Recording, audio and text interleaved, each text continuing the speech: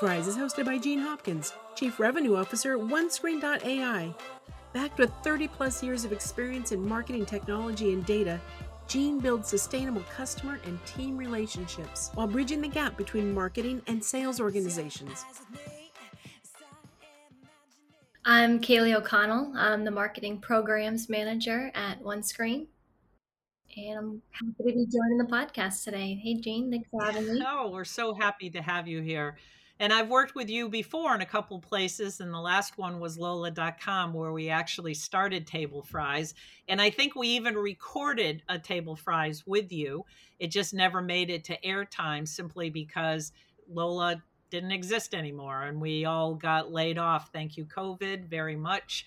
And one of the things we called you at Lola was Special K. So you are our Special K, and we're so happy to be able to have you here. And I thank you for joining us and being part of this. As you know, I gave you a few questions to be able to talk about. And one of the things is this is a hard one. And I know you work hard on this as well. How do you determine the priorities of your day as a marketing programs manager responsible for a lot of stuff? How do you prioritize your day? Yeah, it's a good question. So, what I think of is what can I do that's going to have the biggest impact for how fast I can get it done? So, I look at that kind of match between effort and time. And I think, okay, so these are a few things that are very important and relatively quick. Put those at the top of the list. But then you're always going to have those like bigger boulders too, where Hmm. they're equally important, but they take more time. So it's all about like Hmm. knocking off those kind of quicker ones, but continuing to roll the big boulders. So managing your time there is how. You're good about keeping a backlog and marketing Mhm. programs. I know a couple days ago, Greg had asked you to help out with some sequences that he was struggling with. There were some formatting issues. There were a couple of things that kind of needed to get fixed. I'm not exactly sure what was wrong with them, but it was urgent and important to him. And you addressed it right away. Right, right. So that's another thing is that if there's something that's affecting other teams and the work they're doing, that bumps it up in the priority list. I like helping everybody else out and knowing that what I'm doing is not just affecting my own programs, but the programs of others are also being helped by the work I Mhm. do. Yeah, you make a huge difference to everybody just coming out of the gate and being here for such a short time. You've been able to make some really big leaps. And part of it is also because you have some development skills, you've got the dev skills, you know HubSpot really, really well. And you also know email really well, whether it's a nurture stream, a workflow, a how to communicate. Over the years working with you, for you being able to find solutions to things that just figuring out like how do people communicate. What Mhm. does success do you think look like for your team? And we are expanding your team right now. You work with Aaron, Prashant is joining the company. So what does success look like in your mind? How do you celebrate success? That's a good question. Success for my team, one, growing the team. Like you mentioned, we have a relatively small team right now that's growing. So as you know, we have more people joining, we're going to be able to do more and build more. Right now, it's very Mhm. much setting the foundation for success. So we setting up the website, setting up the email programs, making sure sequences for sales are well organized and the copy's good. And same with the database, even making sure that all our data is clean. So when we continue to build and scale, it's easier to start with a solid structure than try to go back and fix things that are you've kind of built yourself into a corner already. So I think we've done a Mhm. great job with like being really intentional about how we're building things and scaling things, which is Mhm. success now, but will be a bigger success even in a few years from now. Yeah, it's hard for people to think about because so many times, particularly with a database, you end up with a database that Right now we're trying to dedupe a large part of it. We have so many contacts in our database, but a lot of them are duplicate. And how do we fix that so that we have better metrics? And you've done a good job with the newsletter. How are you approaching the customer newsletter that you've been sending out? How is that working for you? Yeah, like you mentioned, I started really recently, so I'm doing some like quick fixes with like templates, just from best practices and previous experiences. I know certain layouts work better than others, so switching up the templates there. And then, kind of with each send, I learn a little bit more. So, Mhm. what tweaks can we make to the send list? What content is getting more clicks? What's resonating? And then with each send, we send Mm. it weekly. With each send, it gets Mhm. incrementally better and better. So, yeah, just looking and trying new things, seeing what sticks, leaning into the things that stick. And I love our newsletter in particular because we get to do those customer campaign highlights. It's so fun to share a visual of the work that we're actually doing for our customers. It's kind of unique for as a software company that we have something so visual that we're ultimately Mhm. giving to our customers. So it's really fun to showcase that. Oh, thank you. That's a really good thing to be able to say. Things have changed a lot the past couple of years. You've been through the mill on a few things, a job and a job, another job. And, Mhm. I think about even my own roadmap over the past couple of years during the pandemic. In the past year, is there like a decision that you would say that has had the biggest impact on you? Was there any kind of a decision, a choice that you made?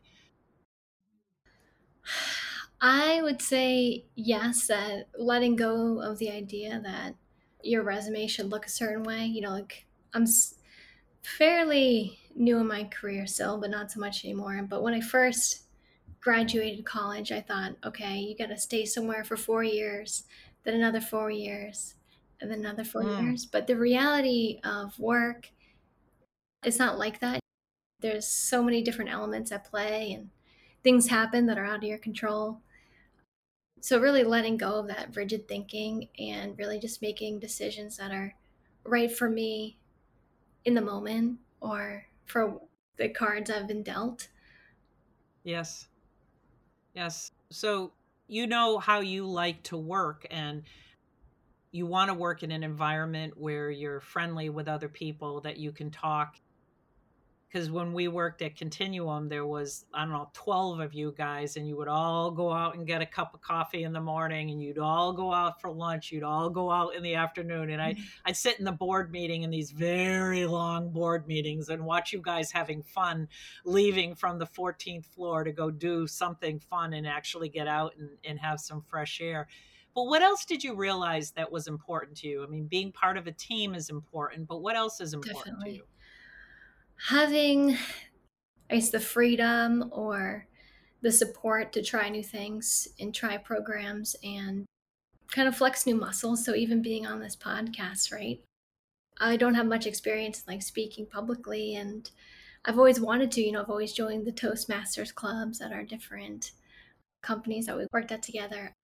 But, an opportunity, even just like this right now, and even though it's just a fun conversation about work, life, it's still an opportunity that is kind of unique, that is, in a way, challenging my public speaking and presentation skills that I want to work on. I guess my point is that being in a role where there's always something new and challenging is maybe more important than team, although team is super important to me. Yes. Yep. You know what's interesting is I was thinking about when we were at Lola, and you were working on a newsletter there, and you tried for 6 months. You were trying like crazy to get opens, to get some sort of engagement. And finally, after, I don't know, what did we decide? Like maybe it was 6 months or something, and we decided to pull the plug. Mhm. Because I asked you, I said, what do you think we should do? And you said, I don't think we should do it anymore because we're not getting anything out of it, and we're spending time and money, and there's an opportunity cost there. Mhm. And I asked you at that time, I said, can you build a deck that talks about all newsletters are not built the same? You can think that you need a newsletter, but here are some of the things that you need to consider. And you did build a deck, and we did submit it for you to be able to speak at a conference. So talk about that a little bit, because everybody always talks about successes, right? Let's talk Mhm. about the success. This was awesome. This happened. But there's sometimes that you just have to pull the plug. And I think that wasn't that the genesis? Wasn't that when is it time to pull the plug? Do you remember doing that? Yeah, I do. That was a good exercise in taking something that's really happening at work and thinking, what's the story here? How can I present this to an audience in a way where they'll learn something from it too in their own experience? So, we had all these data points and reasons why I thought it was time to pull the plug. And a lot of those could be translated into another company in a different industry, sending also a newsletter. So it's a really good exercise in thinking what's translatable here, what are the takeaways Hmm. for other people, and how can I guess save people time and effort by, teaching them the lessons that I've learned for them. Yeah. Right. Right. Yeah. So it was a good exercise for you. We learned a lot about that. Is there anything that you might have done differently in the past couple of years during COVID times? Is there any decision that you made that you might have done differently knowing what you know now? Or like me, I had COVID jobs. Or is there anything you might have done differently? Mm, You're very thoughtful about how you think about things. You don't jump into things easily. So you have a very thoughtful process. So I'm going to guess no. As nothing far comes as to that's mind. concerned. I Huh? would say, sometimes I think, yeah, I'm definitely thoughtful about how I think about things, and I might think them to death before before I do them.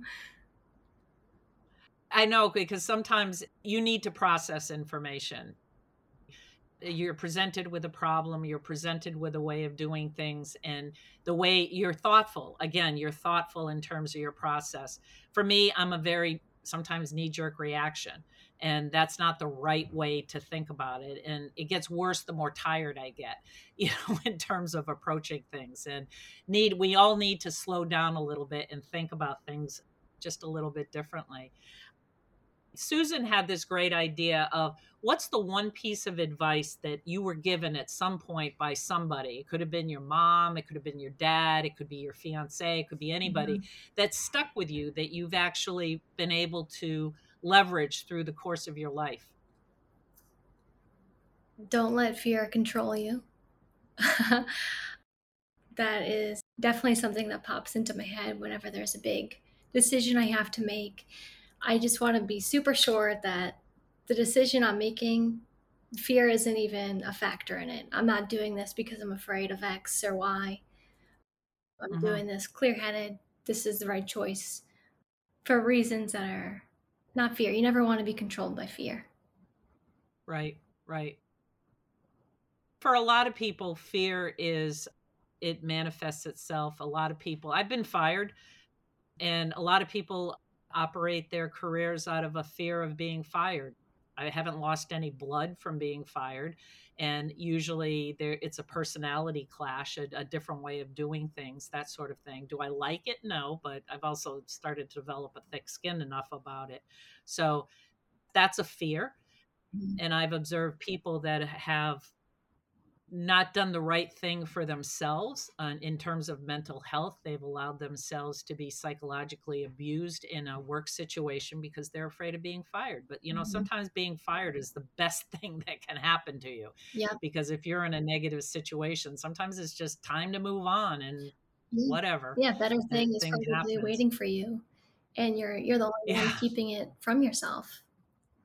that's right. Being able to grab a hold of opportunities as they present themselves.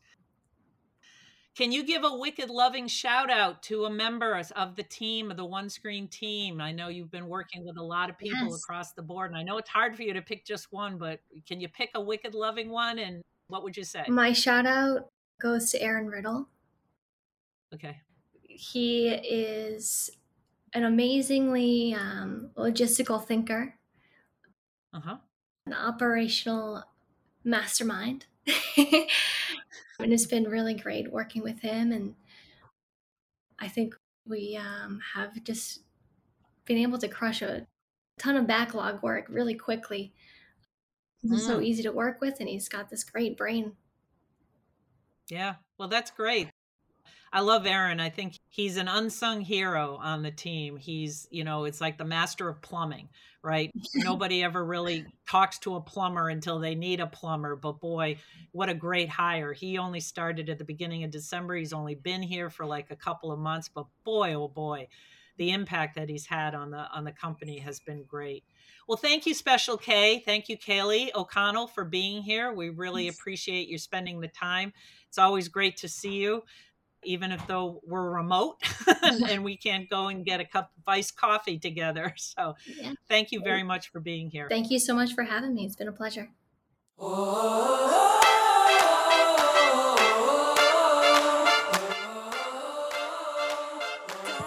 You've been listening to Table Fries with host Gene Hopkins from OneScreen.ai. Gene sets out to interview every woman working at OneScreen.ai. At Table Fries, there's always room to share, so grab small plates and don't forget the dipping sauce. Check out your favorite podcast apps or visit us at tablefries.com, where the most current episodes will always be waiting for you. Table Fries, where sharing is caring.